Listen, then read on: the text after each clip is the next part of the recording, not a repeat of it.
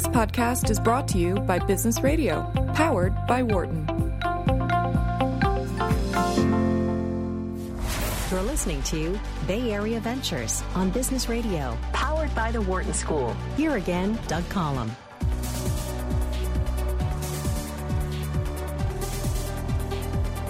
Hey, welcome back, everybody. This is Bay Area Ventures, broadcasting live as usual from the campus here at Wharton, San Francisco. I'm your host, Doug Collum. If you're just joining us, we're broadcasting today for the first time from our new home on the radio dial. We're at channel 132.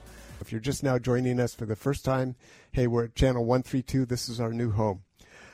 So it's ironic, and this was not planned. I'm joined now by Randy Commissar, also an experienced venture capitalist with a lot of startup experience.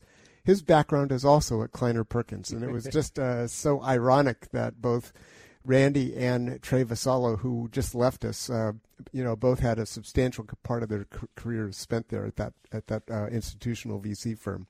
So, Randy, welcome to the program. Thank you so much for having me. So, you've had so many hats that you've worn, and today I thought what we'd do is we'd talk about, as a principal theme, this new book that you just wrote called help me here. Straight Talk for Startups. Straight Talk for Startups. The 100, it's 100 insider rules for beating the odds. For beating the odds. I thought about that title a long time, so I can recite it. Okay. So, yeah, I mean, that will be our principal theme, but there's so many other things to talk about, and they all kind of meld around this entrepreneurial theme, which is, I mean, it's hard work, and you're going to be a great guest, I can tell. So maybe why don't we start your background? Entrepreneur, mentor, teacher, speaker, writer, and investor. So maybe you start at the beginning. What's your educational background?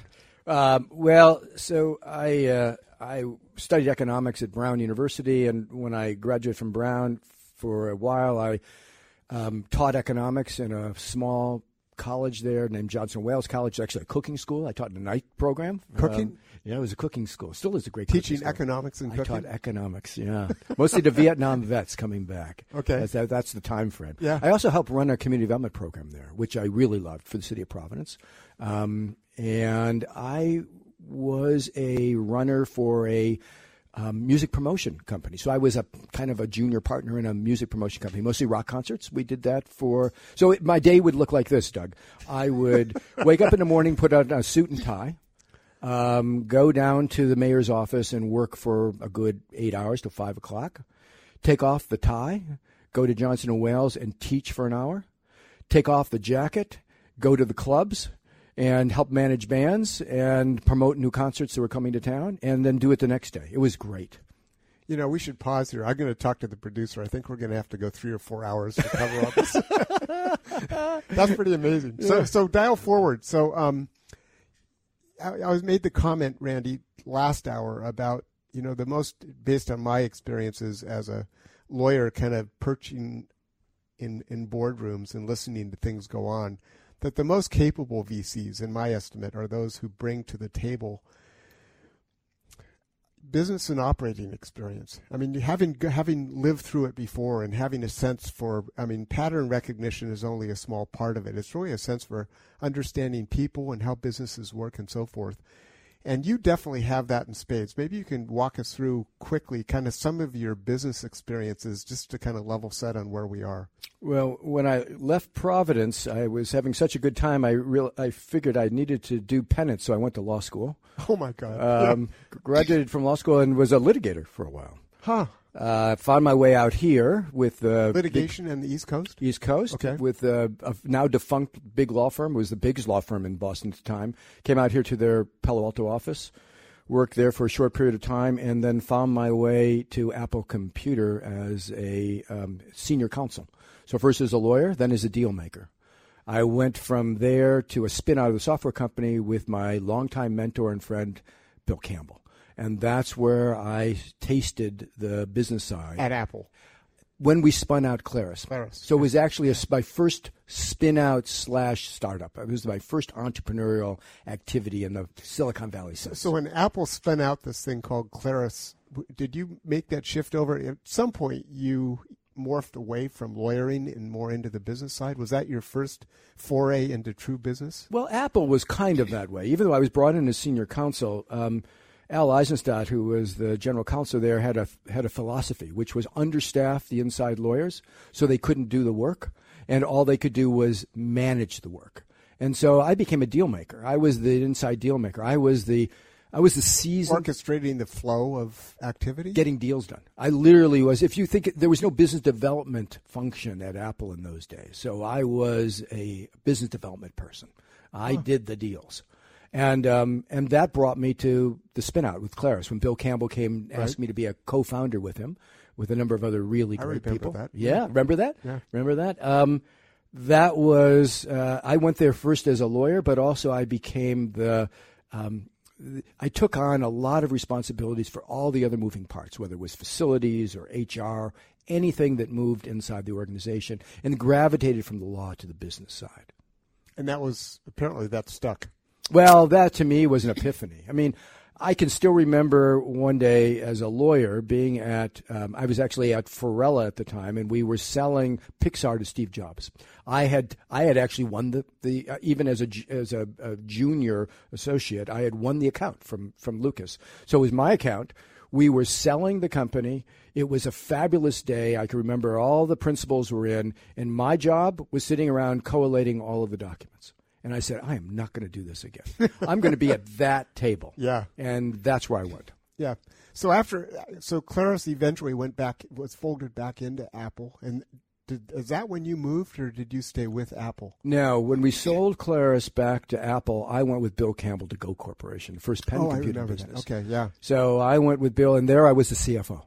So there I did manage legal, but I was not operating a legal function at all. Just as a point of information, Bill Campbell is known to most people in the circles that you and I travel in, not known outside of that. Could you just spend a moment on Bill? Yeah, I mean, Bill Campbell's an exceptional person. He was the mentor to Steve Jobs, to Larry and Sergey, to Eric Schmidt, to Jeff Bezos. All CEOs and founders of these iconic companies. Right. He was the go-to mentor. He came from a background in coaching. He had been the football coach at Columbia. Even though he had a terrible record, he had an amazing instinct. And when he came out to Silicon Valley, he brought an approach to business that nobody else had seen before. It was a human-centered approach. It was about people and potential. Mm-hmm. And frankly, that's what got me excited. I would have never gone into business for the money. Not that I don't need money. Everybody needs money. But it wasn't very interesting to me. Bill made it interesting to me because he made it about people. The people that you make products for, the people you make products with, and the people that you share the value creation with. And when it became about people, it became interesting. And Bill was the master of people. So Bill and I worked with Bill from 1986 to, frankly, his death 2 years ago. And he and I would meet regularly every month for lunch, whether we needed it or not. We worked on projects in between. He was on the board at Nest when I did Nest with Tony Fadell and with Matt Rogers. So we did projects together. We met all the time. We were close friends forever. So I don't want to skip over these companies, but your role within companies has changed. I mean, it started as a lowly in-house counsel, and it became more like chief business development officer, and now it's more like in the leadership ranks of these companies that you've gone to. How would you define your skill set at this point in your career? I mean, knowing you're not. Go ahead. Right. Yeah. When I left Go as CFO, when we sold that company to AT&T, I joined LucasArts Entertainment as a CEO. And that's where you and I met again. Yeah, right? in Napa? Exactly. Yeah. So you and I met again there when I needed your help in navigating some of the legal issues with the mothership, Lucasfilm. This is about you, not about me. Exactly. So I became the CEO there. That was my first CEO gig. And that was a substantial company, seriously substantial. Oh, very company. Substantial. Yeah, very. I mean, LucasArts Entertainment was, I think, probably the leading game company at the time. Electronic Arts had more products, but we had better products. Yeah. And then I went from there to a company called Crystal Dynamics, where I was the CEO of a fledgling startup in the game company for Kleiner Perkins. Now, where was that? Here in the Bay Area? That was here in the Bay Area. Yeah, down in Palo Alto, actually. So I did those two gigs as a CEO. And then I sort of did a lot of soul searching when I was at Crystal Dynamics. I decided I wasn't really getting a lot of satisfaction out of being a CEO. I didn't really enjoy it. Kind of like you'd been or done that time to turn the page? No. What happened was early on in each one of these companies, I found the job exciting because it was about inventing a business, building an organization. Creating something. It was creation. And then it quickly became management, and then more importantly, it quickly became people management. I mean, most of what you end up doing in one of those roles is solving lots of conflicts and issues and ego problems. And frankly, I just found it, I found it not a good use of my time as compared to the creation. So when I left Crystal Dynamics, I actually invented a role in the Valley called Virtual CEO. And I invented that role specifically to focus my time and attention on creation and not on day-to-day management. And the first company I did was Web TV. I then did TiVo. I did Global Giving on the social side. And so I did a number of companies where I would come in and lend my expertise, my experience, not just to building the business, but to developing the founders and the management team. And I would do that as a... Kind of creating a construct for the business? That's right. Yeah. And I would be was very active. I would be in the office, putting out fires, sitting in meetings, counseling the management So there team. was nothing virtual about that. You were in there rubbing shoulders with people. What was virtual was I wasn't actually the CEO. And that was a very careful decision I was making. I was recruited to be a CEO of a number of these companies. And I said, no, I don't really want to do that. Let me work with you and help you to develop to be a better CEO. And if you're not the right CEO, let's find the right CEO. But I want to manage a portfolio of new ideas. I want to manage a portfolio of creative enterprises. Yeah. And so I did that for about a decade. Pretty unique. Well, it worked exceedingly well. And what happened, of course, was that this was the late 90s into the early 2000s, and venture capital was on fire, but that skill set was missing from venture capital.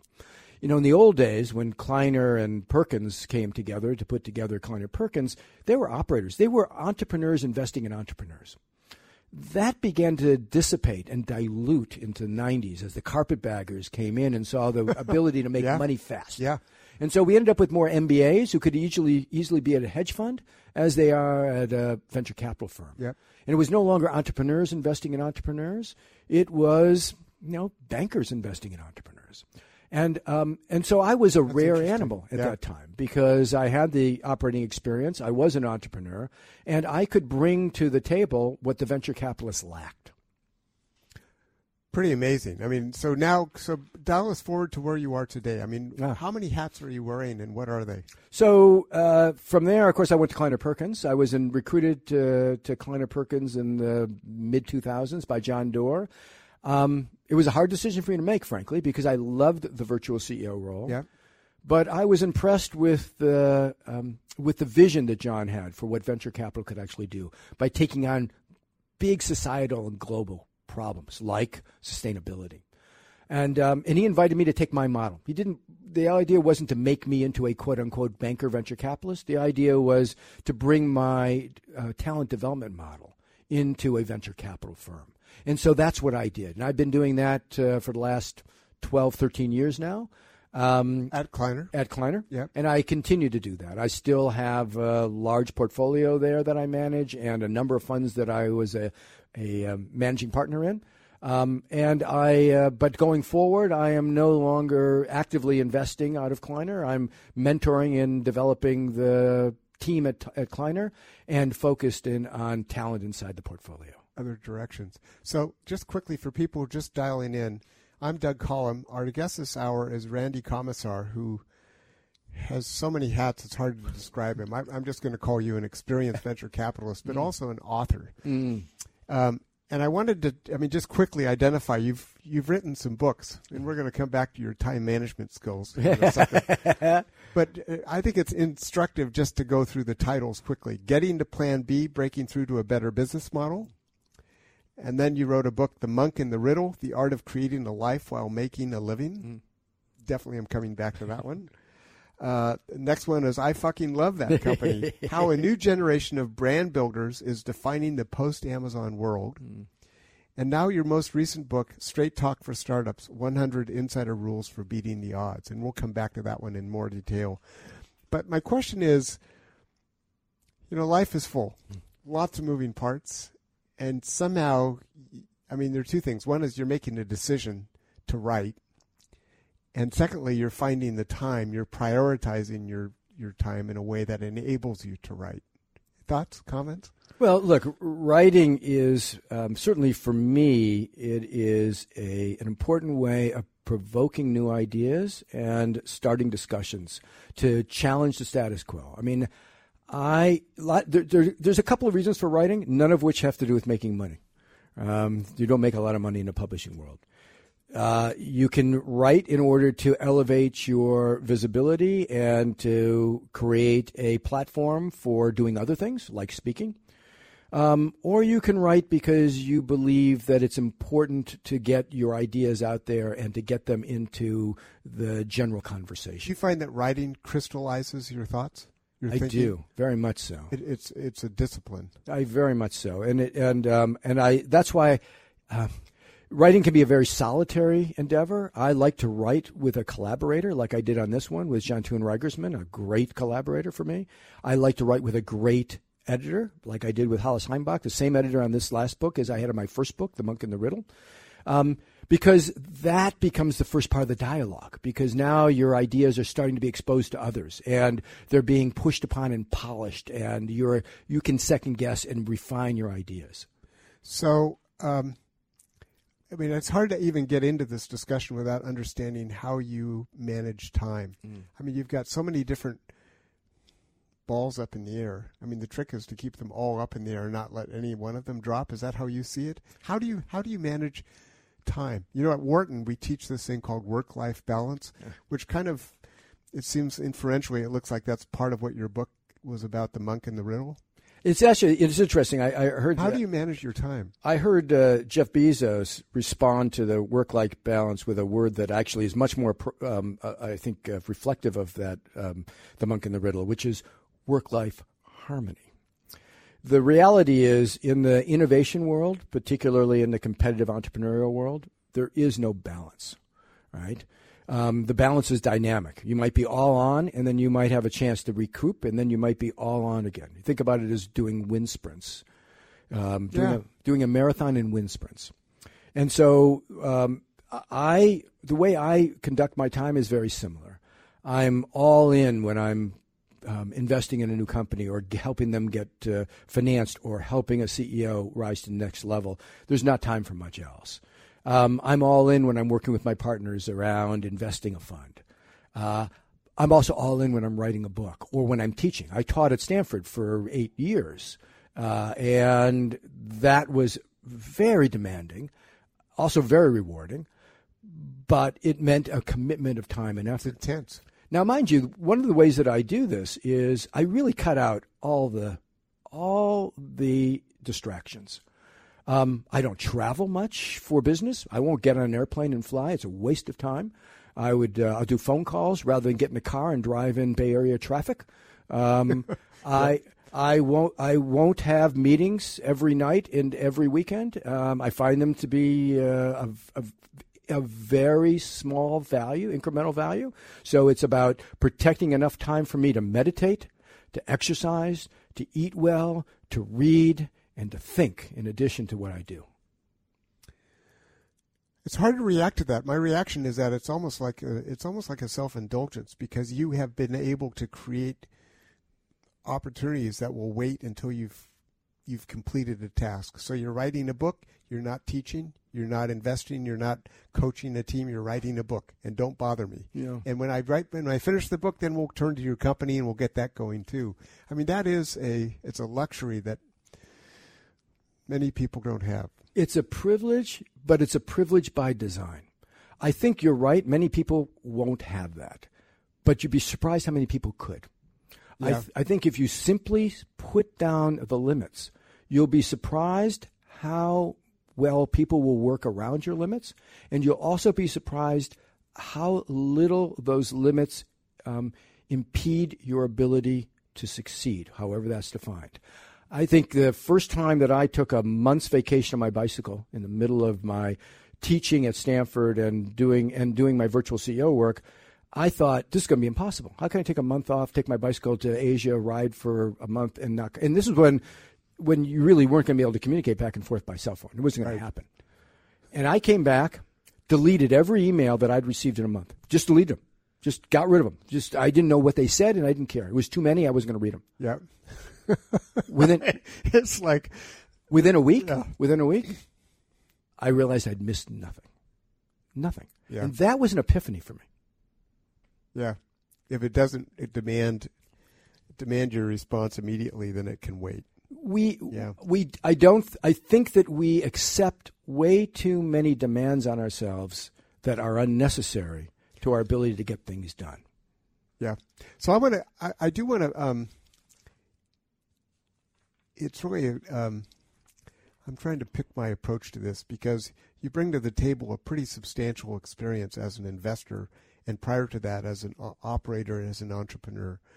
So some of these questions are cliched, but my prediction is that your responses to them will not be cliched.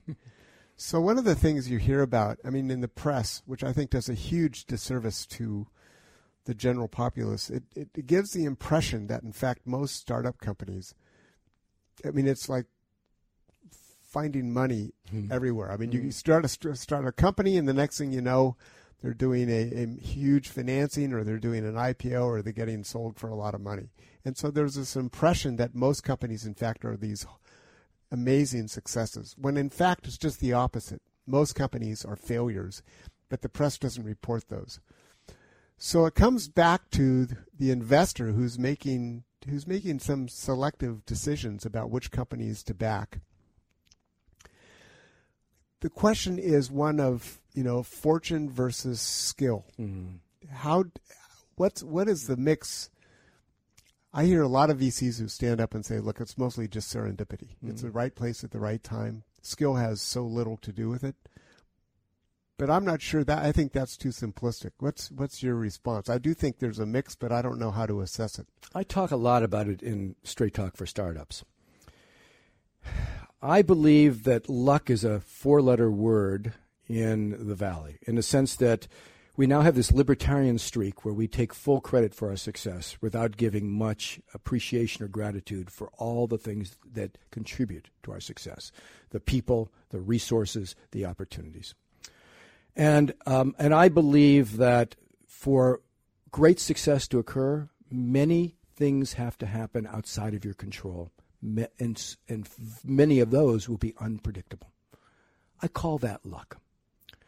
That is not the luck of a house of money falling on your head in the middle of Market Street. That is the luck of opportunity appearing, that you need to be skilled and prepared to seize the moment. And I think of luck, managing luck, as a critical business skill that business schools fail to teach, and that we are loath to talk about because we don't like to talk about luck. Stuff we can't control. The reality is success in business is all about the things we don't control. And what the skill set we need is one of being able to identify and manage luck. Look, as a CEO, it's your job to make it rain every day, even when there's not a cloud in the sky. But the wise person brings a bucket for the unexpected downpour. And that bucket is a business best practice. And I believe that we need to think about luck and fortuity as a business skill set that should be taught, fostered, perfected, and performed. Wow, that's a good answer. I'm taking notes here. On the book, so the book is, the title says Straight Talk for Startups, 100 Insider Rules for Beating the Odds. So who's your market? As you read through this, is it the investor? Is it the entrepreneur? We're going to get into some of these rules because they do delve into the actual business and the heat and light of running a startup company. But who are you targeting? I'm glad you asked that question, because it is absolutely both. This book is a distillation of 40 years of experience. Mine, John Toon's, Tom Perkins, Bill Campbell's, 40 years of experience on the nuts and bolts of how to build a business and how to think about these critical issues. We wrote these as rules because we wanted to state them as definitive best practices. But as you read each of them, what you'll see is an elaboration of them that allows you to think about why they're a rule and why they may or may not apply to your situation, and if they don't, how to bend them to it. And so the idea is that these are rules to be learned, they are rules to be adapted, but they are not rules to be ignored, because these are the rules that have driven great entrepreneurs for 40 some odd years in the Valley. So having said that, I'm going to catch you up here. Your dedication, which you just said, it's dedicated for all the rule breakers who make this world a better and more interesting place, in memory of Bill Campbell and Tom Perkins, Rule Breakers Extraordinary. Absolutely. So after paying lip service to 100 rules, you're basically dedicating the book to the people who broke the rules. And I expect. So how do you reconcile that? Just to start the Yeah. conversation. So these rules are written in order for people to get a platform, a context for breaking them. The idea is understand these basic principles. Understand why they have worked in the past and why they are the go-to solution. And understand how your situation may or may not fit. Break the rule, bend the rule, but don't ignore the rule. At least know what the rule is that you're breaking. Look, one of the reasons John Tuna and I wrote this book was specifically because of all of the infamy that we're now seeing in the entrepreneurship world. No. Right? Yeah. And I look at that and I'm thinking, these things could have been avoided. If these entrepreneurs had had better counsel, if they had had better experience around their boards, if they had had better mentors, if they had known these things, these 100 rules, the chances are that there would have been better results, or at least smaller fractures. If you teach... This is a whole different conversation. I mean, it is an amazing conversation. It's an amazing thing that's going on, and you're going right at it. It's why we wrote this book. Yeah. If you teach somebody to drive in an old beat up Honda, don't be surprised when it comes back dented. We're teaching people to drive in Ferraris, and we're all upset when they come back dented. That's a great. The reality is that those dents are a lot more expensive and consequential, but it's the same process. We can avoid many of these things. How long did it take you to write the book? Well, so I'm going to give a long and a short answer. So Jantun Reigersman, who's my co-author and just a terrific collaborator on this, ex-Goldman, ex-Morgan, he had been the CFO of one of our startups that, frankly, was challenging. I wasn't the partner on it, but I had met him at a Kleiner Perkins party, and he had done an expedition to do what he called the 9,000-meter expedition. He was going to climb Everest, and he was going to go 150 meters below the ocean surface in 1 year. And when I heard that, Whoa. He and I became fast buddies. Yeah. And so he would come into my office on a regular basis for a couple of years, and the topic would always be something like this: why do smart people do stupid things? Right? That was the general theme of all of our conversations. And we would do this forensics about why did the board do this? What is your management team thinking? What was your investor thinking? And sometimes smart people do stupid things, but sometimes smart people appear to do stupid things because you don't understand the motivations. And we had done that for a number of years, and when he finally left that business, and now he's the CFO of a public company called Leaf Group, he said, why don't we capture those discussions? Everybody will benefit from them. So John Toon spent a good year and a half trying to pull those basic points together into something that could be a book.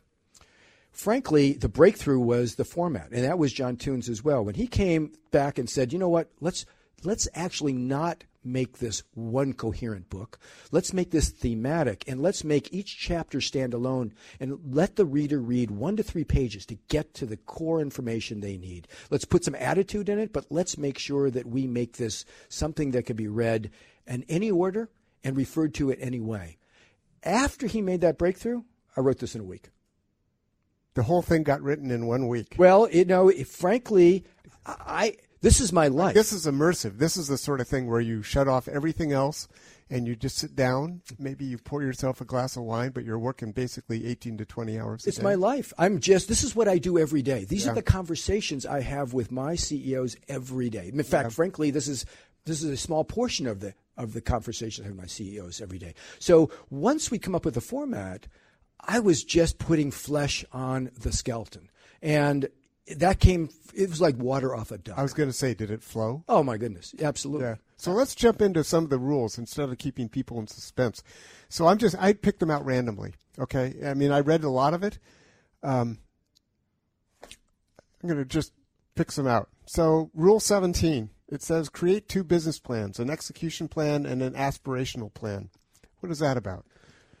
Many times when I'm working with a founder entrepreneur and they're putting together their pitch, they struggle with what the financial plan should look like.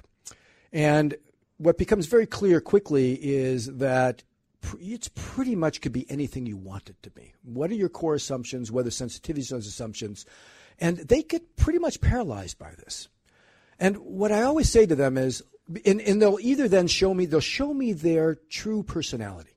Either give me a conservative set of numbers, or what I would consider to be an exaggerated set of numbers. And what I say to them is, give me one of each. Now, hang on. Let me put this in context. When you're interacting with a founder, are you wearing your potential investor hat, or your mentor hat? It's one in the same for me. When I have those early discussions, when I have those early discussions, frankly, I am trying to add value in a relationship. Okay. I'm building a relationship. Whether that relationship turns into an investment or not is not my primary goal at that point. It's to engage with that founder around their idea and to help them understand how to put flesh on that idea to be able to create the opportunity that they're pursuing. So I interrupted. So you said they get hung up on Yes. this. Yeah. So I say, look, give me 2. Give me a bottoms-up, cost-based model for what is going to take you to remove risk and test your assumptions. Give me a tops-down aspirational model where you don't have line of sight around what the potential is here, and be able to explain them. Explain what has to happen for your aspirational model to occur. What things could occur in the world if we dream the dream with you. I'm not saying you're going to do them. I'm not even saying you actually have an idea of how to make them happen. But what are they? And on the other side, rather than just giving me a conservative growth plan, which isn't going to be interesting to me, show me how you're going to manage your expenses around removing risk that gives me confidence to spend more to scale this business. So I'm going to twist the question. So now, Randy, you have an investor hat on. You're looking steely-eyed, wondering if you're going to write a check. And the founder's twisting because he says, I've got the bottoms-up plan. It's essentially, this is what I can do, the money it's going to take to get there, and how long it's going to take me. And then I've got this aspirational plan where I think I can. This is the vision. Right. Which of those 2 plans do I give you as the investor? Both. I want to see both. Really? I want to see both of them in the same deck. I want to see one that says base plan and one that says aspirational plan. And I want to see the assumptions behind the aspirational plan. So as an investor, I'm going to continue this. As an investor, which plan do you hold the founder accountable for? I invest in no plan. Getting to plan B was all about the idea that plans are worthless and as investment tools. And what I mean by that is the following. If you invest in a business plan before they have a product, before they have a customer, before they have $1 in revenue, and that plan turns out to be right, you are lucky, not smart. And the reason you're lucky, not smart, is you don't have enough information to be smart. So I don't invest in plans. I invest in people and in problems and in value creation. That's what I invest in. Value creation, not business models. It's my job to help create a business model. People, not necessarily teams because it's the leadership, and problems because that creates the market opportunity. That's how I look at an early stage venture. But you want that founder to create 2 plans walking in the door. Absolutely. Oh, interesting. I want them to be able to explain to me how they can manage the resources I'm going to give them to remove risk, and I want them to explain to me what the potential is if things go right. Rule 31. We're going to move right on here. Okay. avoid venture capital unless you absolutely need it. Absolutely. Comment? Venture capital is very expensive. And it's expensive not just in terms of dilution, which a lot of people measure it by, but there are all sorts of constraints on you as a leadership team and your company once you have venture capital involved. There are all sorts of issues on ongoing financing and support. Venture capitalists can be very fickle. Venture capitalists will sell you a line of value that they're going to create and help bring to the table. They oftentimes don't deliver. And you will end up having brought on not just investors, but you have hired your boss. Because suddenly they're sitting across the table from you and they're basically going to determine whether you're going to continue in that position or not. You need to be prepared to bring on a venture capital investor, and you need to feel confident that you have what they need to feel comfortable with your business in the long term. If you go to them prematurely, then I think you create more problems for yourself than otherwise. And I do think in this world of expansive capital, you can raise enough capital to test assumptions and reduce risk before you need to bring in institutional capital. So, as a related question, I know a lot of founders angst about control. You know, if I'm going to go talk to one of the big top tier institutional firms, and they're going to tell me I'm going to have to give up 20% stake in the company at least, maybe 40% if I bring two of them in, and so forth. How do you advise founders now?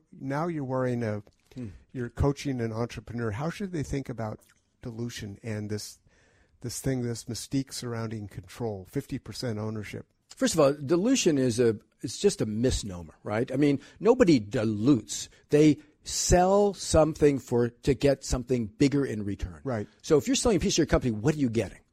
You're getting some money, sure. But you better be getting more than that. If you're not going to get somebody who's going to fundamentally change the size of your opportunity or accelerate the opportunity, then you're not getting your dilution's worth on your deal.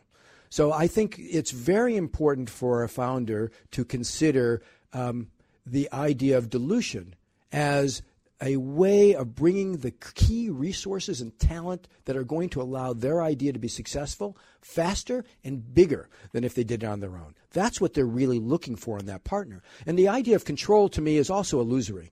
If you want to keep control, do not bring on good investors. If you want to bring people around the table who are going to help you be a better leader and your company be more successful, then choose the right partners. What you're really doing is not fighting around control. You want to fight around the issue of the participation, the people, and the mechanism by which you are all going to operate as a team. To think about control as a founder is sort of like thinking about your management team. You never hire a second-rate management team because they're cheaper. You never want to bring on your investors because they're going to give you a higher valuation. You want to bring on investors because they're going to make your opportunity bigger and they're going to make you more successful. So on that note, I'm going to shift again with another kind of ancillary question. There's a lot of debate, especially that goes on in the business school, about, geez, there are all these accelerators and incubators out there and Y Combinators out there, and if you get the good housekeeping seal of approval, you're off to the races. And there are a lot of other very well-known accelerators, effectively collaborative spaces that provide a lot of infrastructure support, introductions to investors, coaching, mentoring. It's kind of a one-stop shop. So if a founder walks into your office, I'm going to ask you to take off your investor hat. Now you're coaching an entrepreneur. And the entrepreneur walks in and says, Randy, I've got an opportunity. Either I take money from an institutional VC and I really like the partner that's going to sponsor me, or I have an opportunity to go join a known accelerator in town that has a lot of connections into the community. How do you think about that? In part it's tangential to the dilution question, but it's more fundamental to the nature of in the pursuit of success. Well, remember, there's dilution going to an incubator. Y Combinator Correct. I understand. Right? Yeah. I think for $150,000 they take 7% That's my dilution, point. which is a lot of dilution when you think about $150,000. I think that incubators are good at helping founders network. They're good at helping them network with potential co-founders, with employees, and with investors. I do not think that incubators are very good at helping to build businesses. And so you need to understand your motivation. If you have a good network, and the way you pose this question, if you have a good investor already willing to invest, somebody you've vetted, you believe you can get along with, who's going to add value to your project, then basically you already have done what the incubator is going to do for you. My sense is that incubators are very, very valuable. So why give up the 7% equity stake? Exactly. Yeah. Okay. I think incubators are very, very valuable outside the Bay Area. And that is because if you're in Warsaw or if you're in Rome, you don't live in an entrepreneurial community. You've got to sort of define your network within four walls. Silicon Valley is an incubator.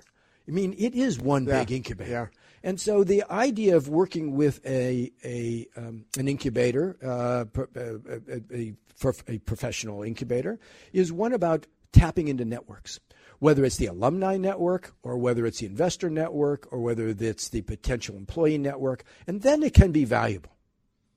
I mean, that is your Rule 30. It says incubators are good for finding investors or not for developing businesses.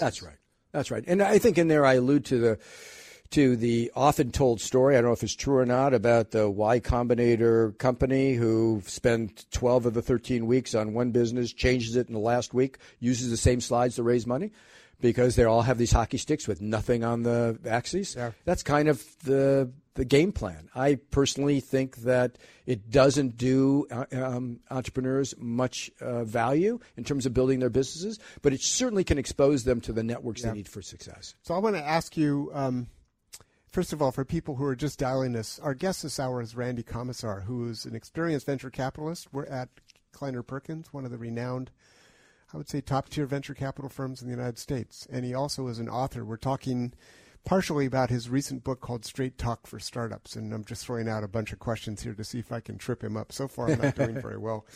But let's say I'm an entrepreneur, Randy, and I come in and I have a meeting with you. I'm going to pitch my company. And I'm asking for, a certain amount of money. The first question is, how much money should I ask for? What's the construct in my mind I should have when I'm approaching you to raise money? How do you think about that? Well, I think, first of all, that's a question that is the threshold question for every entrepreneur. Do I need $1 million, $5 million, $20 million? The classic approach to raising money in Silicon Valley is staged financing. And there's a reason why that's the case. It's because you want to raise enough money to remove the white-hot risks in order to go back to the well to receive new money from new investors at a higher valuation based upon the new risk profile. Mm-hmm. That's what you want to do. And more often than not, that's the best way to both discipline your company and to make sure that you are not selling too much of your company at too low a price too early. Now, in an overheated market like the Bay Area, it is possible that somebody will give you a check for 2 rounds of financing at once, completely ignoring the risk that still needs to be removed. In that case, take the money and imply self-discipline. Don't spend it. Yeah. The problem is that too many companies, too many founders are such believers in their original vision that if they have too much money, they will persist even when the facts and data is demonstrating that their assumptions are wrong, and they will waste that money. If you can be self-disciplined in the process, if you can build a good board that will keep you self-disciplined, and somebody's willing to pre-finance you for a risk that you'll still have to remove, by all means take it. But many, many companies, I would argue that more companies I've worked with have died from indigestion than from starvation.